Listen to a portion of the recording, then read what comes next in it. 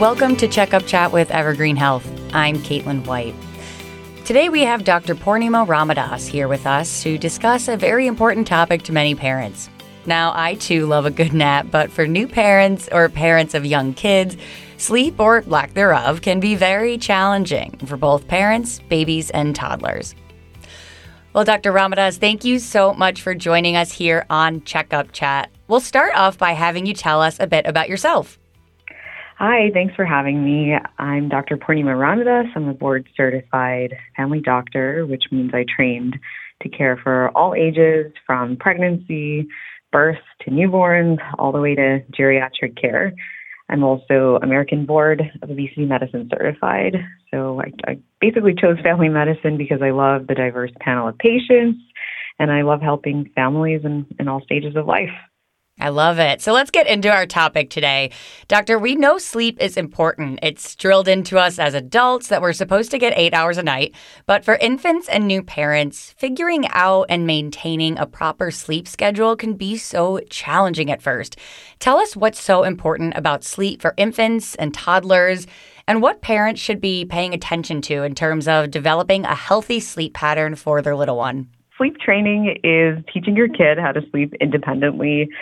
I get a lot of common questions like, when do you start? Where do you start? And is it too late? And it's really never too late.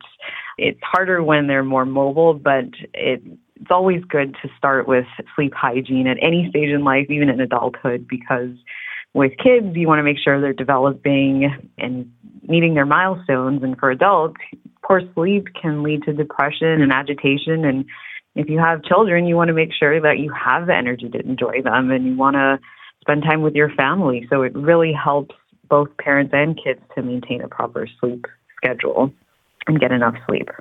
Absolutely. So you mentioned that term sleep training. Can you get into that a bit more and some common questions you get from patients about that process?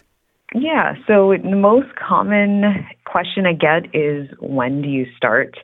So to teach your kid how to sleep independently, again, is what sleep training is about.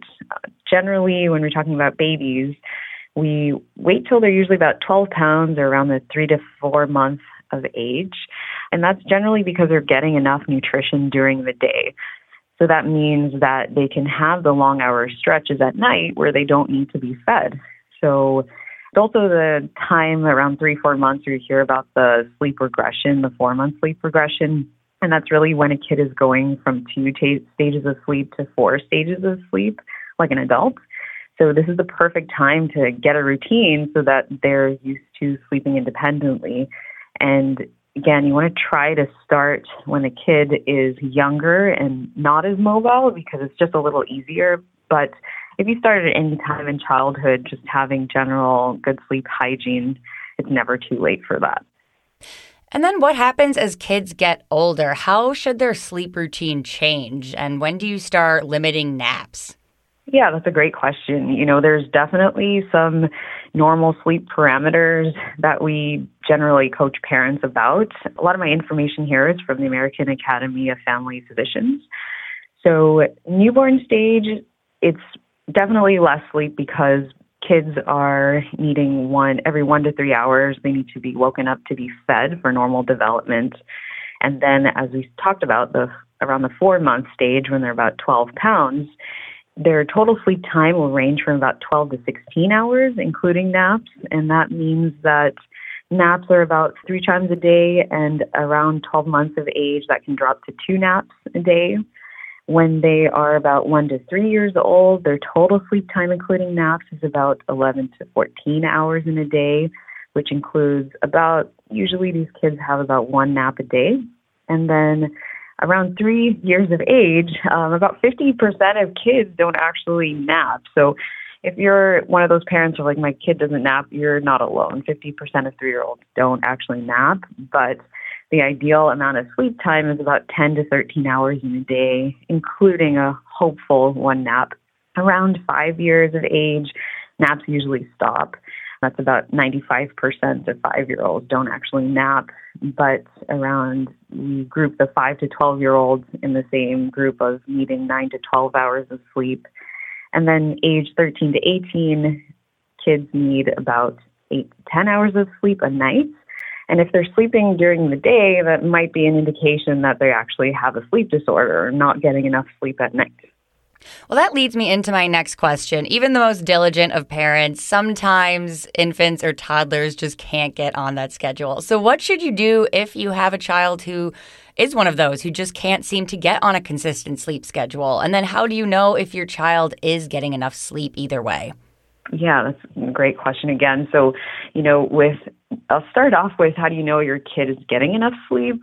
There's a few ways you can kind of tell, are they having attention issues during the day? Sometimes attention or ADD can sometimes be misdiagnosed because they're actually not sleeping enough at night. So that's something to look out for. Are they gaining a lot of weight? Poor sleep can lead to increased appetite during the day. For infants, are they really fussy during the end of the night? Maybe their bedtime is too late. So those are some things to look out for. And generally, it's understandable to not get the same time to go to sleep sometimes because we have busy schedules and most people work is so different and, it's tough. But things to look out for in the room, things that you can modify. For infants, do they have distractors in their bedroom? Things like a mobile above the bed. That can be more distracting than helpful when they're sleeping, so you want to remove that. Are you aiming for around the same time to wake them up and put them to sleep? Is the room dark? You want to try using those blackout curtains if you can. Is the room cool enough? That's really important. Making sure that they're not wearing too many clothes. For babies, they shouldn't be having any blankets in the bed. Very thin pajamas are important. Temperatures should range for about 68 degrees Fahrenheit to 72 degrees, which is about 20 to 22 Celsius in the room. So keeping it cool enough is important. And for older kids, toddlers, are they having too much to drink before they go to sleep? Do they have a TV in the room? When's the last time they watched television or looked at a phone? Those are all things that can really affect overall quality sleep for kids. So if we've tried several approaches and we've, played with timing and things like that, when should parents start to be concerned if those aren't working? When should they maybe head to the doctor or look into the issue a bit more? One thing I want to reiterate or reassure parents is that many sleep issues are part of normal development and normal challenges for caregivers and kids because it's part of growing up and, milestones. But I'd say anytime a parent feels like things aren't normal, if, you kind of have that sixth sense that things are, not going, so well, it's never bad to ask your family doctor, your pediatrician, if that's an okay thing that they're going through. Some things to look out for that we look out for as physicians in babies. Is it possible reflux? Is a kid really fussy when they're being put down? Are they being put down too quickly after feeds? Sometimes babies don't like to be laid on their back when that happens, so that's something to look out for. Do they have sleep crutches, like falling asleep on the parent or falling asleep to food and then parents kind of tiptoeing them into the bed? So that could be a sleep association crutch, we call it. Is the kid waking up really confused? That could be a sign of nightmares. Do people smoke in the house? Is there any problems with breathing at night for the child? Is the kid overweight? That could maybe be associated with sleep apnea for the child. And another thing may be possible is, do they complain a lot of leg pain or a lot of kicking at night? That could even be restless leg syndrome. So there's quite a few things to look out for. And again, definitely, if you feel something's not going so right, to definitely talk to your doctor. There's really no certain time where you have to wait. Just ask right away in your next appointment. Well, let's dig into that a bit more. What is the role that parents play in monitoring our child's sleep and encouraging healthy habits just in general? How important are our parents, of course? Oh, yeah. Caregivers, parents, they're the most important part of a child's development because we're the adults. So we're the ones that have to guide them to build those healthy habits. And remember, developmentally choosing what type of method you do to, get that sleep in, it's really important for the development. And again, as I mentioned before, poor sleep in the adults, because the kid isn't sleeping well, it can lead to adult depression, and you don't want to have behavioral issues with the adult either, because it affects how you take care of the kid as well. So it's definitely important, hand in hand, to get quality sleep and do the best you can to maintain those routines.